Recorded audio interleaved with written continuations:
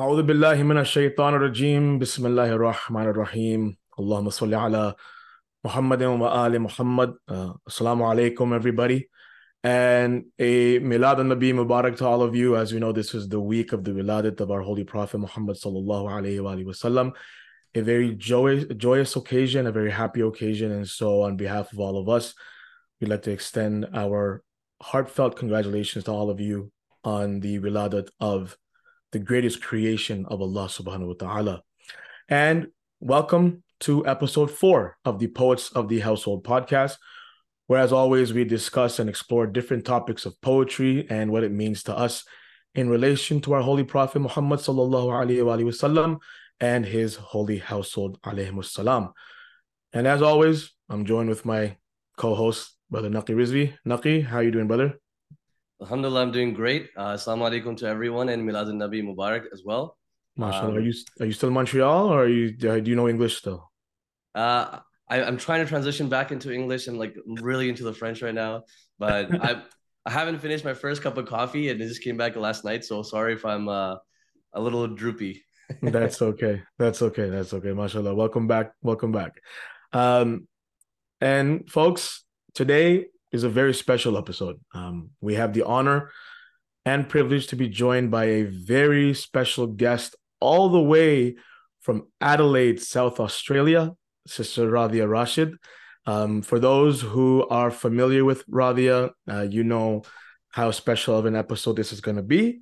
For those who may be seeing and speaking and will be hearing Raadhiya for the first time, Raadhiya is an educator, writer, and learner.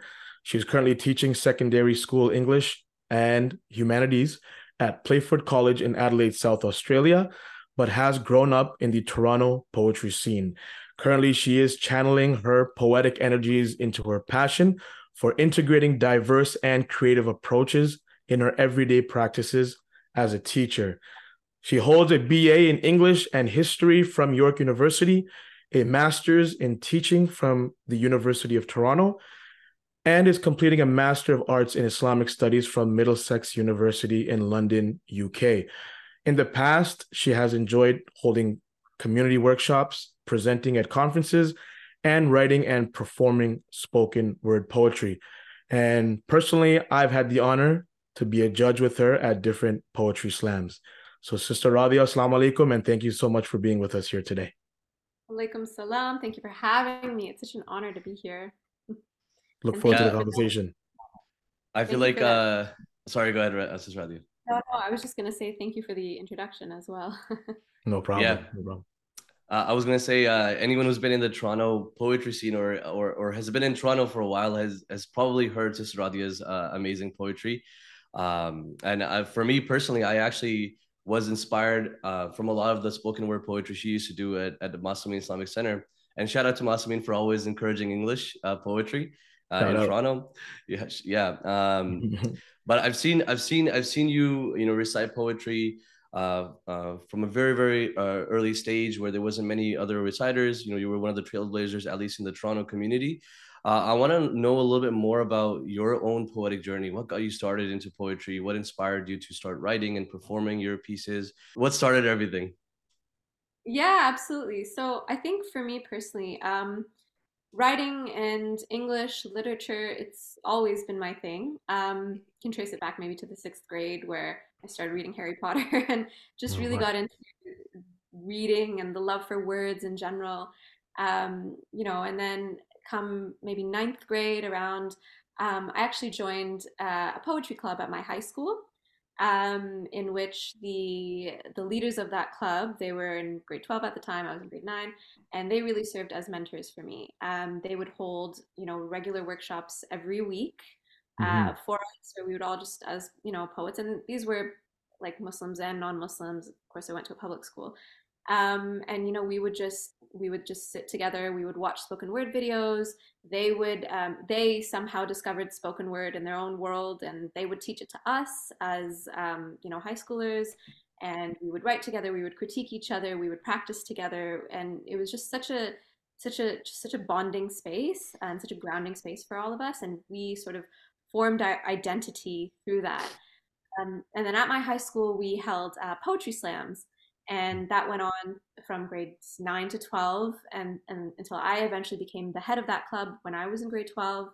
Wow. And it was that passion developed through those high school years. And then alongside that, I was always, English was always my favorite subject, and Mm. I just loved writing and reading, that sort of thing. Until university came and I decided to turn it into a career. So I did my English, I did a major in English and history. And then I studied it formally, and now here I am teaching it. So I teach English at a middle and secondary level. MashaAllah. Um, yeah, and I think I've just throughout that whole process, I've just always carried poetry alongside with me.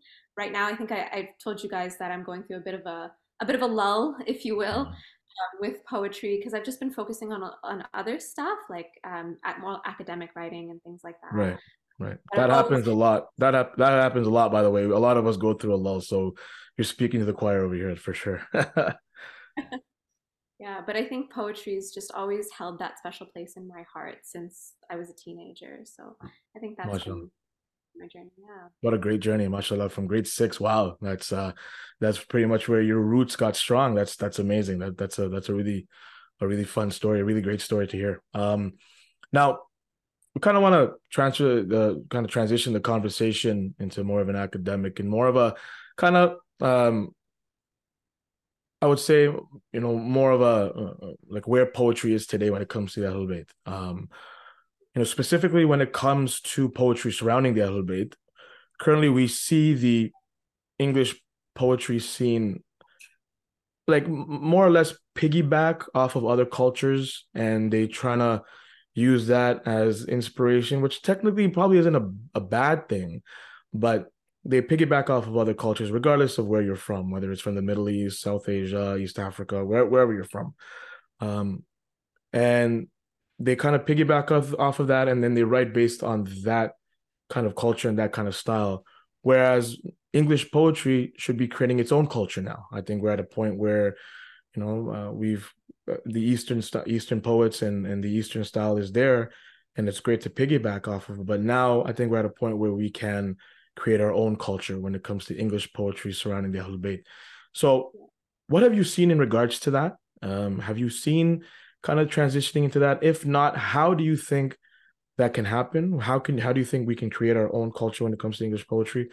And what can we do to improve on it? Yeah, I think the reason that Eastern poetry has such an appeal with our Western Muslim and Shia audiences is, I think, because of the content primarily. Even though, I cringe a bit sometimes when Urdu poetry or Farsi poetry is translated into English because it doesn't reflect the style and the nuances that you get from the original languages. Mm-hmm. Um, but when it's translated, something that it has that Western poetry and secular poetry doesn't have is that reference to God and spirituality. Um, so I think oftentimes we take from there, but I think now that we as Western Muslims have been here for so long, have been in the West for so long, we have translated our faith and we've developed our faith indigenously in our own contexts. So I think we need to take that knowledge and that understanding and and turn it into and let poetry reflect that, if that makes sense. Mm-hmm. Let Absolutely. poetry reflect that understanding. As to how we can do that, I think a couple things come to mind. So one is I think it is important to study the Western greats and to see what there is to offer indigenously in the English language, even if the content doesn't reflect necessarily um, always God. You know what I mean? Mm-hmm. Mm-hmm. And then do that for the style and the structure and the technique and all that sort of stuff.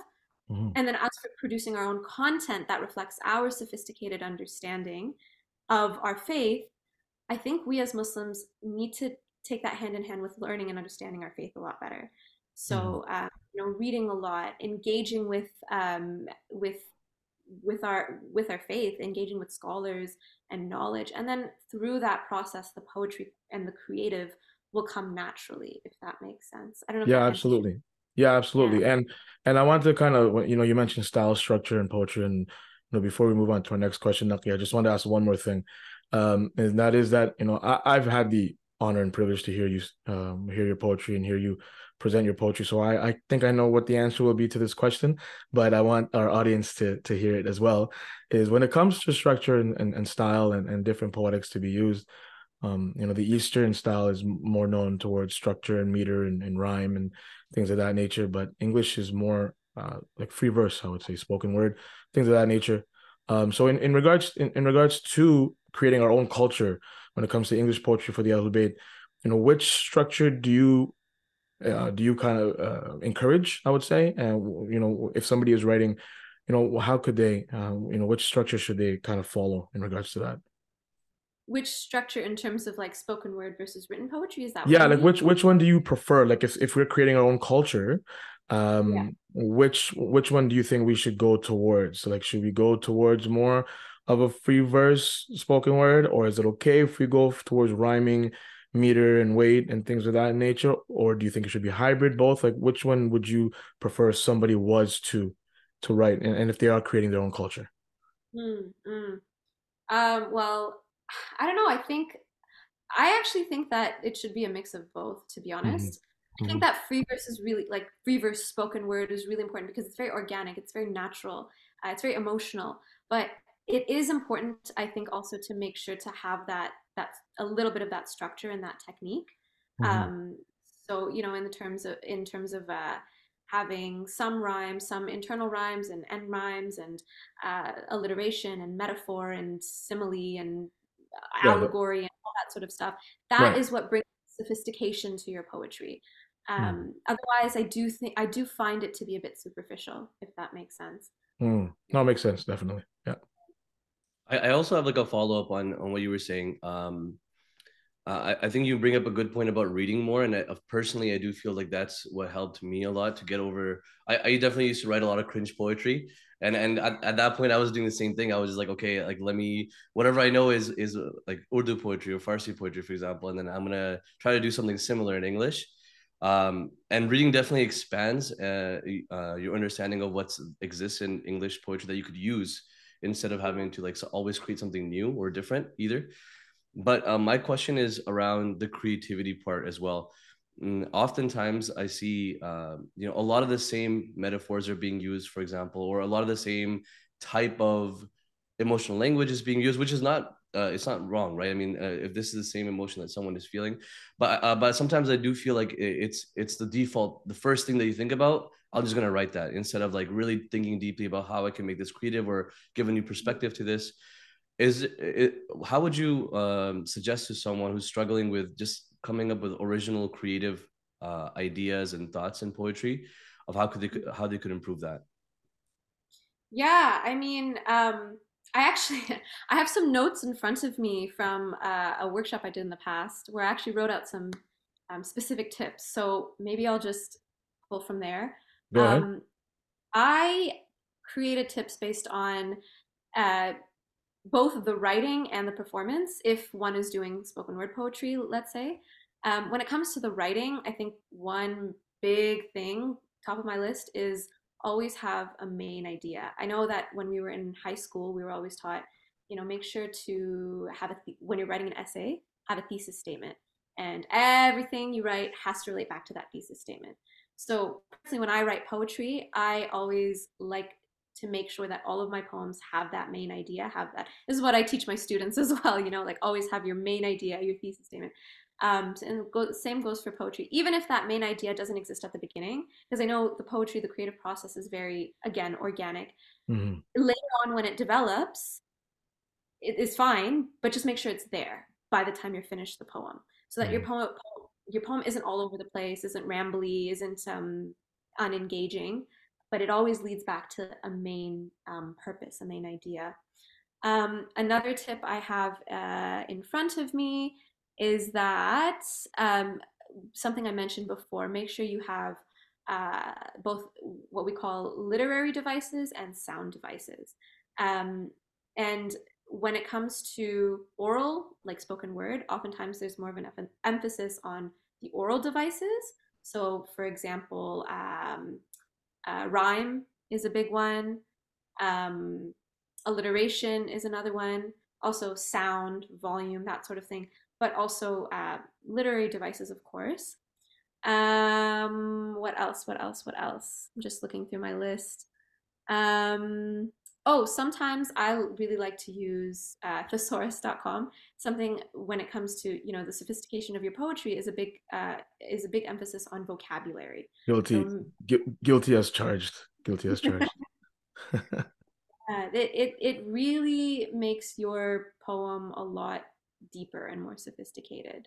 Yeah. Um, Yeah. And then, when it comes to the performance, things like body language, voice, volume, your stage presence, your flow, Mhm. absolutely. Yeah. Um, Going back to what else did I say on my list? Repetition, speed, don't overuse things, but don't Mm. underuse them either. And you know what? With all of these things, practice, practice, practice, practice. Right. It will never come perfectly at first. I felt Mhm. like before I could even come to a stage where I could be on stage, it took years, where I truly felt comfortable. Mhm. Um, yeah, lots of practice.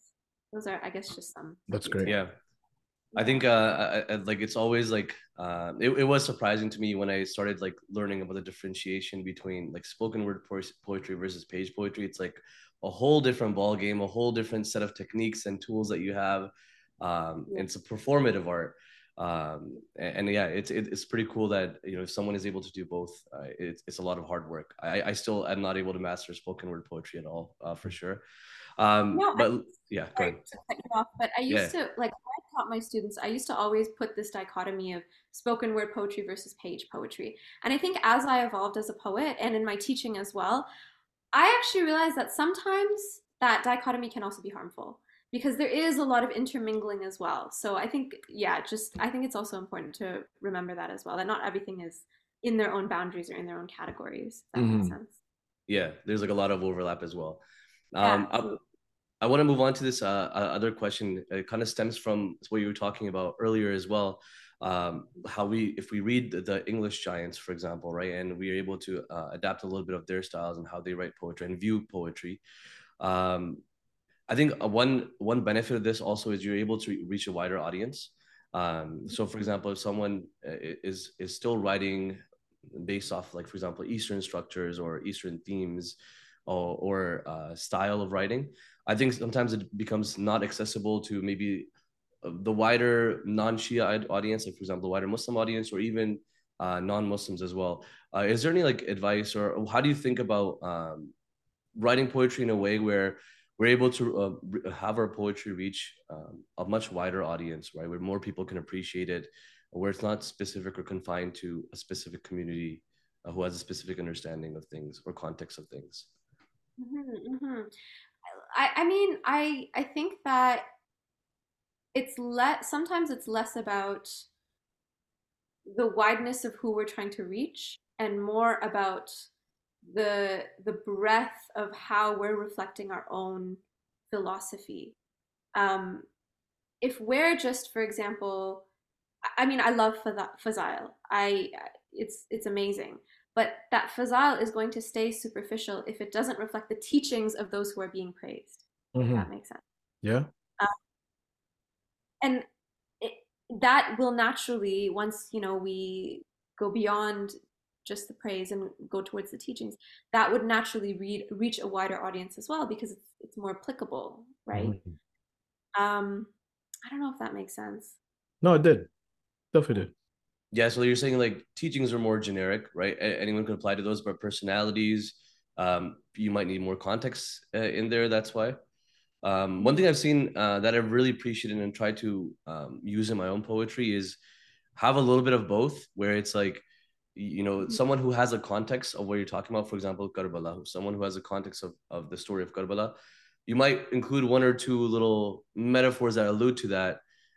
So people who have that context appreciate it, but you're also making it generic enough that someone who doesn't have the context might not fully get all the allusions, but they're still able to appreciate it for what it is. Is that kind of what you're alluding to as well, or could you give like maybe a specific example of a good way to do this?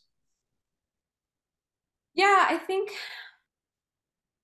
at the end of the day, what did our imams teach? I think they didn't want, um, they wanted us to talk about God at the end of the day and about their Mhm. teachings and about their understanding of their faith, so that there's a Mhm. deeper connection to the faith.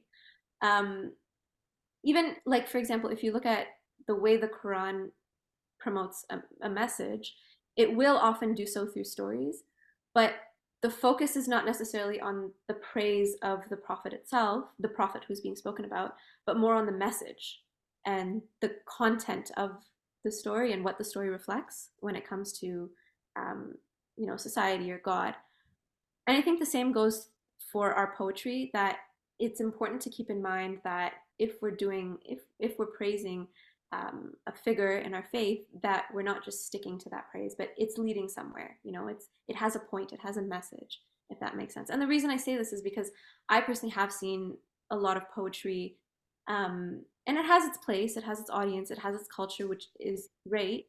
But sometimes I feel that in a Western context, for a younger audience, especially teens who are trying to figure out their faith and understand what their place is in religion, they don't necessarily connect to just the pure fazile.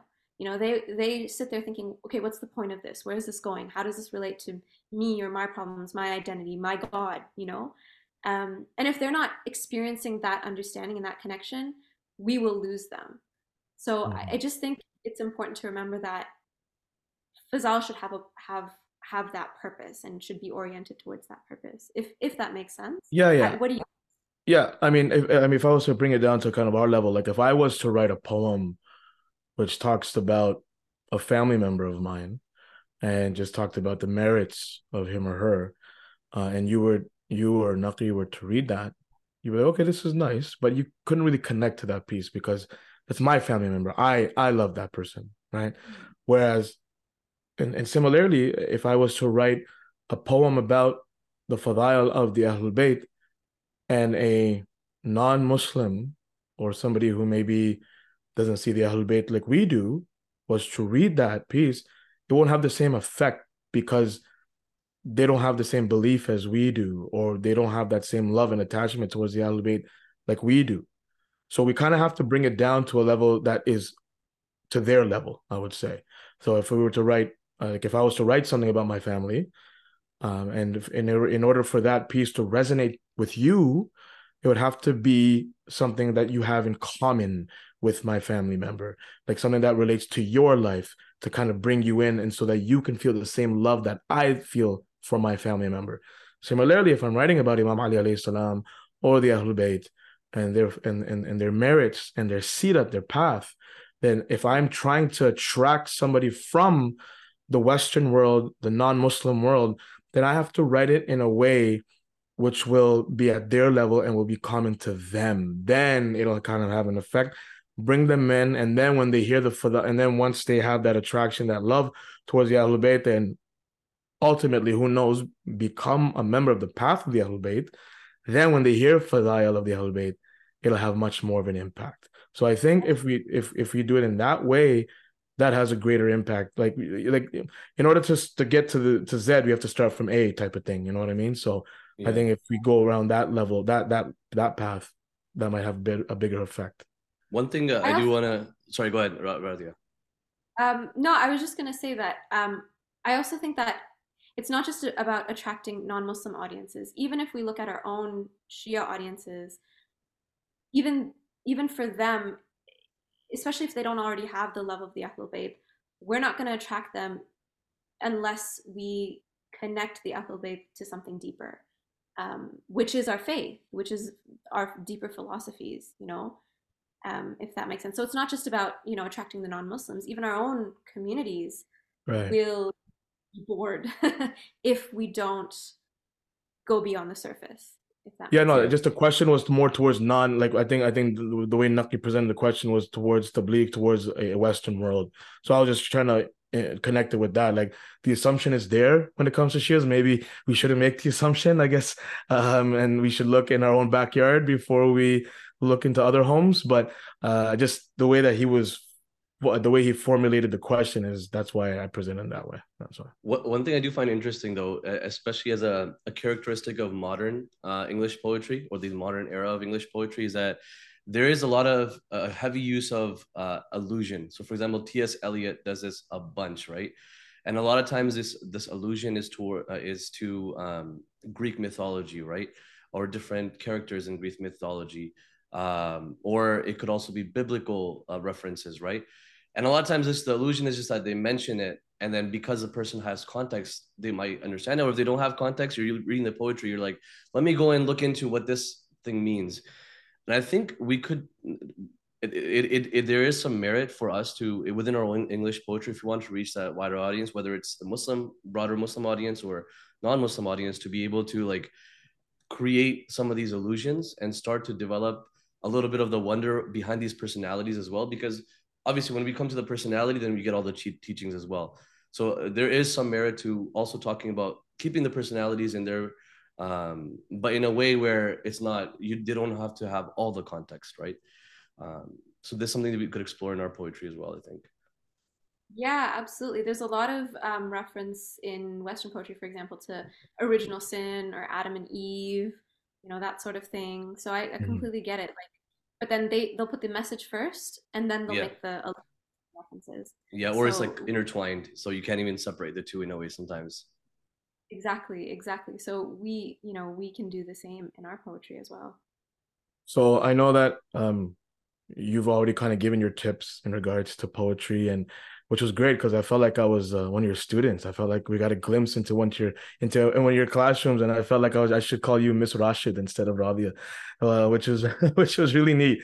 And that was great. Those tips that you were giving were great. But any kind of, unless you've given all of them, which is fine. I mean, if you don't have anything else to add, which is fine. But I just want to touch base with you one more time in regards to that and see if you had any kind of final words of advice towards any people who are thinking about writing poetry or have starting writing poetry and are looking to improve. Any kind of final tips in regards to that? Any final piece of advice outside of what you've already mentioned? Yeah, I mean, I do have a few thoughts that sort of come to mind. I think personally, what really helped me when I was younger is not looking at poetry as a solo act. So finding a group, finding a collective that you can form your identity in. And I know you guys are doing this, which is just amazing. I think, Can you plug our poets of the household here? yeah, yeah. And I think the reason it's so good is because with any art, you will not move forward. You will not develop unless you have a talking board, unless you have other people to share it with, to call, to present your poetry in front of and get critique on and advice from, to learn from each other. It's so important. I remember even when I was a kid, I would have like one or two members of my family who, before any big event that I would perform at, I would always read my poetry in front of them and get that really critical feedback. And it was so important for me. Like I wouldn't be able to go on stage without that feedback first. Mm, And that can only also develop when you form that deep bond with the people you're sharing your poetry with, um, and you feel safe enough to be able to get that feedback from them, where mm, there's no judgment or criticism. It's just pure learning. mm. Um, yeah, so Right. that's a big piece of advice. I think something else is also don't ever be afraid to step out of your comfort zone. Mm, I think that comes through both when it comes to stage fright, performing. The more you do it, the better you'll get at it. Even if you are horrible at first, mhm, it will come and you learn through your mistakes. That goes for the writing itself as well. It's through the process of making those mistakes that you get better. mhm, And then also don't be afraid to step out of your comfort zone in terms of trying new things in your poetry as well. mhm. So Right. even if you are, you're trying to do something, maybe you have a really creative extended metaphor that you're trying to go for and it's just not working out. Mm, Keep trying, just keep, doing different things, getting advice from people, uh, taking a look at examples online, reading poetry, listening to poetry, and just keep trying new things and you will get better. So step out of your comfort zone. Yeah, those are just some two big mashallah. things that. That's great. That's great. And one more thing, Naki, before Yeah. I go to you, I just want to make one point is that when we first started the Poets of the Household and we kind of uploaded our first clip on Instagram and then uploaded our first episode, I just want to let our audience know that Sister Radia was probably the first one who messaged us in regards to support and her encouragement, and that she really liked the initiative. So, her since we've started this, although we're still in the first steps, the baby steps of this journey, she's part of the journey because she was the first one to message us. So it went a long way when we saw your message, Sister Radia. So we just want to say thank you for that. We appreciate it, first and foremost. Secondly, in regards to just that point that you mentioned in regards to, don't be afraid of writing something, keep trying on the metaphor. And that's really important because I think, like, we kind of come from a background already, because we're first generation, some of us are second generation, so our parents are from somewhere else, right? So the background that we have is we heard poetry from a different language, so we kind of have those kind of mannerisms and ethics that come into English. So we kind of know what's off limits and what's not, and maybe some things that we talk about in English was not spoken about in our mother language, but that doesn't mean we can't try it in English, because the key thing is that we don't want to be disrespectful. And I think internally we know that, hey, if I write about this, this doesn't feel right, I might be crossing limits. But at the same time, if you don't think you're crossing limits and you think it's new, go for it. Just because it wasn't spoken about in our culture, the poetry in regards to our culture, doesn't mean it can't be spoken about in English. And that kind of ties back to our conversation about creating our own culture in English, right? Bring about new ideas, new thoughts, because this is an ocean. The Ahlul Bayt are an ocean. We're kind of swimming in one corner here where we have an entire ocean that's ready for us to swim towards, right? So there's no harm in actually going about trying to swim in that location, because I mean, maybe I'm speaking just for myself here, but I know I've kind of always just tried to mimic those thoughts and those kind of ethics and morals when it comes to our mother tongue's poetry, and try to bring that to English. Whereas, English is actually can bring its own thoughts and own ideas, because it's its own language. The way that we present poetry is completely different from any other language. So that doesn't mean that we can't have those same thoughts and ideas into English. So I just want to make that one point.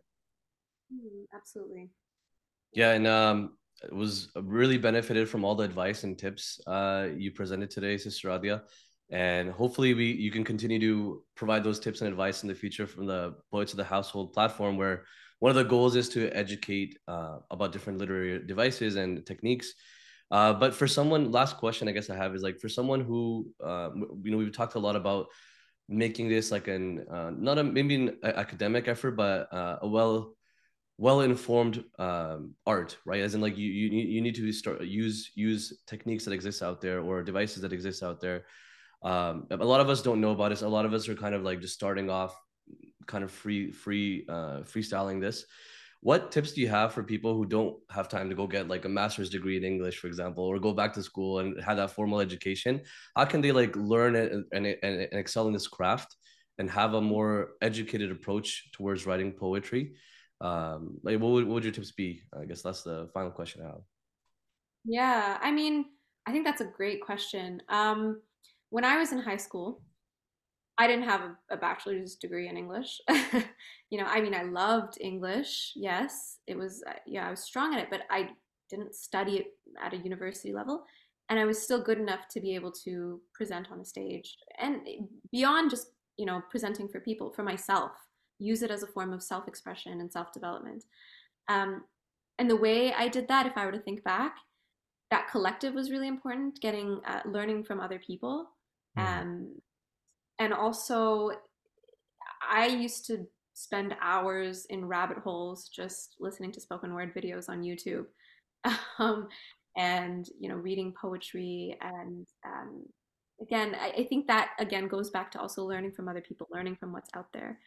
Um, that can be done informally or formally. So I used to just listen and replicate, listen and replicate, and rinse and repeat. But sometimes I would do it formally, like I would listen to videos and then take notes on what I think they're doing well, what I think they could improve on. I would try it in my own poetry and get feedback from others. I do think, like, I know you said for people who can't, maybe study it formally, but there's so many ways to study informally, and I think it is important to also remember that you do have to work at it. You do have to do a little bit of thinking and practicing and studying. Yeah. It doesn't just come. Like, yes, some people have more of an aptitude for it, but you have to work at it, even if it's without a degree. Mm. So yeah, I think those two main things: reading a lot of examples and listening to a lot of examples, getting learning from other people, critiquing each other, criticizing each other, etc. I think those are the two main things. Yeah. Great. Okay, cool. And now for the moment we've all been waiting for, we'd love if you could recite some of your own poetry for us and end the show with that. Absolutely. Okay, so I chose a poem that I think is a practical example of some of the stuff I was talking about when it Mm. comes to going beyond Fazile and trying to reflect the deeper messages. So my poem is about Jihad al-Akbar on Mm. more of a personal level. Um, and if you'll notice, there's no explicit mention of Karbala, but the conceptual links can be made. Um, and maybe you'll see that after I finish reciting. But let's just get started. Bismillah. There's a mountain of sand in front of him. Over the mound, past the burden, is a lake in the midst of a desert. So every day he takes his shovel and with resolve he tunnels through. He persists when one day he wakes up to realize the mountain never did exist. Mm.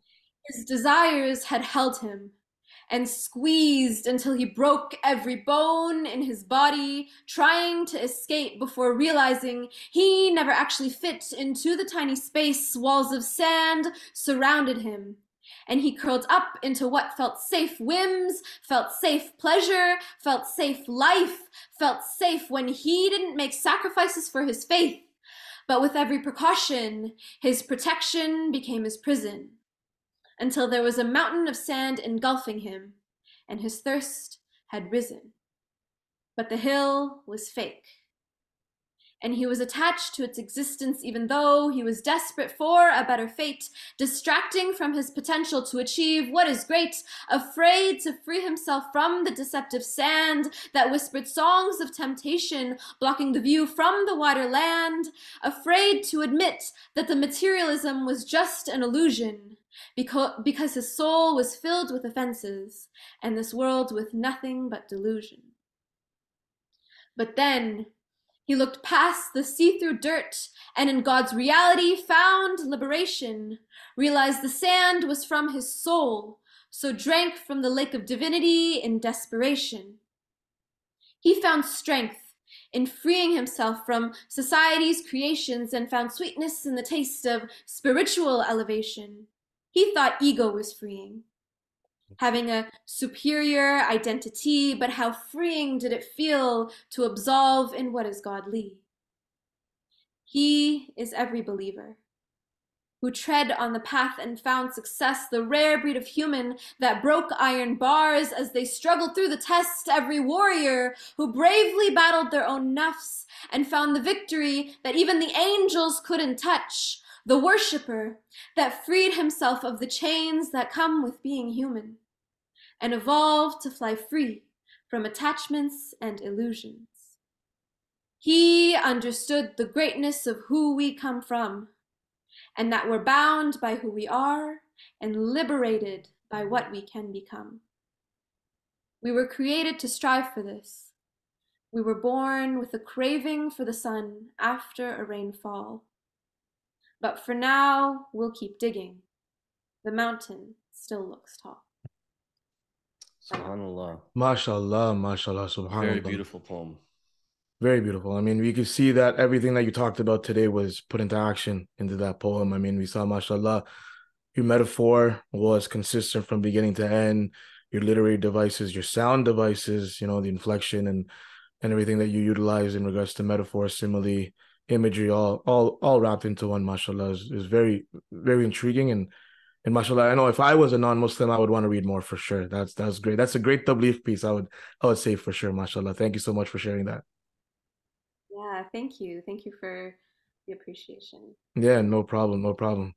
Well, Sister Radia, thank you so much for being with us today. This was a very, I would say, enlightening episode because you kind of gave us a different perspective, being a teacher and being an educator and being in the school system and how to teach poetry. So again, this was a very, as I told everybody, this was going to be a very special episode, and you did not disappoint. So thank you so much for being with us here today. Yeah, absolutely. Thank you for having me and accommodating the big time difference and everything.